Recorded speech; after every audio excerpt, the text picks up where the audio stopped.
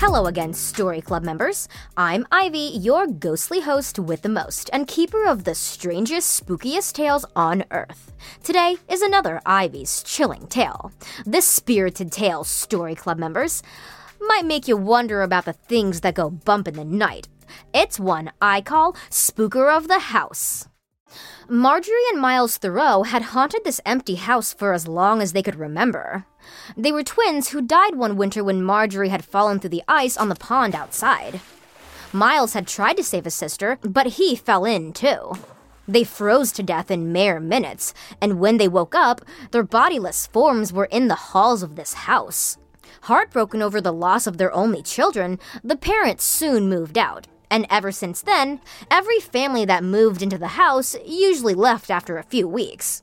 The twins had this little game called Spooker of the House.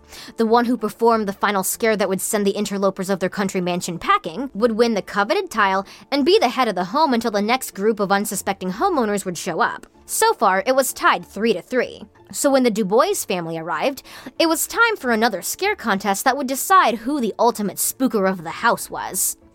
It was a family of 4, parents and 2 children, Clint and Chloe, twins who were 10, the same age as Marjorie and Miles had been when they died. Scaring people varied. Sometimes it was as simple as chains rattling around in the attic after midnight, or opening and slamming the front door in the pre-dawn hours. Sometimes it was pulling a cat's tail or throwing dishes around the kitchen. Different people required different scares. Miles went after Mr. Dubois first. The adults were often harder to scare than the children, but when they cracked, they really cracked. Miles clanked chains in the hallway. Then he turned all the clocks the wrong time. Next, he opened windows in the dead of night, but none of it worked. Mr. Dubois blamed the mischief on his kids. Marjorie was up next. She scared Clint, the son, quite easily by making his tin soldiers stand up and walk on their own. So Miles knew he had to up his game to win the scaring contest and decided to go after the sister. Miles rolled a ball across the floor to scare Chloe. Instead of getting scared, though, the little girl turned and looked right at Miles. Not through him like most people did, at him. "What are you doing?" she asked the ghost. Miles wasn't sure what to say. He hadn't addressed the living in a long, long time, possibly in half a century. I was trying to, scare you. Oh, well, you're doing an awesome job. I was terrified, absolutely petrified. No, you weren't. Okay, you're right. I was only trying to make you feel better. I don't understand. People are afraid of ghosts, and they usually can't see them. I can see you just fine. I saw you and your sister when we first moved in. I thought it was kind of exciting to live in a haunted house. All the other houses I've lived in were so boring. So do something else ghostly, ghost. I'm bored. I do get bored rather easily. Do you know any card tricks? Miles was so angry, he left Chloe's room and went to find his sister. I can't scare her. She's a total weirdo. Well, Marjorie said, it looks like I win the Spooker of the House award. Stand back, dear brother, and watch a professional work. Marjorie waited until it was dark and Chloe was asleep. She started by slowly pulling her comforter off her bed. In her fits of sleep, Chloe would pull it back, as it was a cold and moonless night.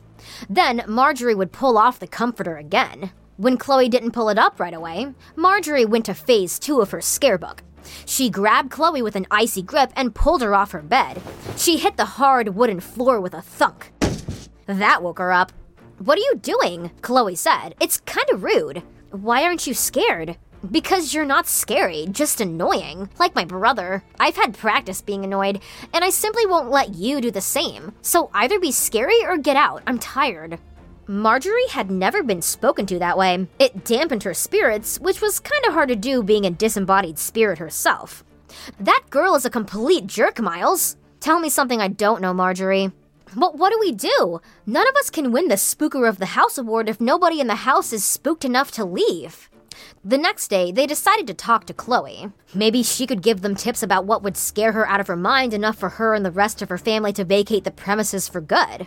Well, the girl said, if you're truly asking me, then it's not going to be very scary as I'll be expecting it. Scaring someone requires an element of surprise.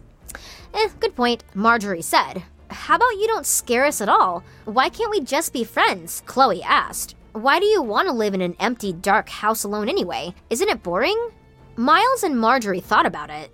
Yeah, it actually was rather boring. Perhaps that's why they came up with the Spooker of the House game to begin with, because they were so bored in their afterlives. All right, Miles said, we'll let you stay, for now. However, for now ended up being years, until Clint and Chloe had finished school and moved out. After that, they were a little sad to see them go, but they watched the Dubois family grow old and happy. The ghostly twins retired the Spooker of the House game for good, and they felt their spirits rise just a little bit more. So I love a little scare, as you know, but ghost stories like this make me feel warm and fuzzy inside. It's honestly a nice feeling over goosebumps every now and then. I wish I had a friendly ghost haunting my house. We'd play backgammon, swap soup recipes, and fold socks together. All the exciting things in life. You know, one of the most exciting things in life for me is listening to great stories whenever I feel like it on the Go Could Go network. Talk about inspiration on demand. There are so many adventures to enjoy with Go Could Go, like Bobby Wonder, about a 10-year-old alien who has to protect the town of Pflugerville from villainous Mighty Mila, and Lucy Wow over in the Big Red Barn inventing all sorts of cool stuff with her mechanical pygmy goat, Kapow. And Martha and Waffle being totally hilarious nitwits in the underground world of Floozeville. Go Could Go even has an underwater adventure show called Whale of a Tale about the brother and sister exploring team Atlas and Xavier who live in a submarine shaped like a whale.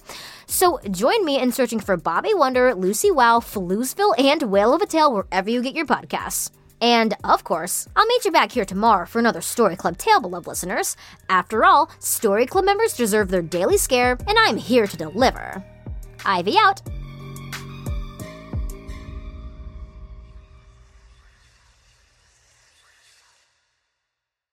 Go Kid Go!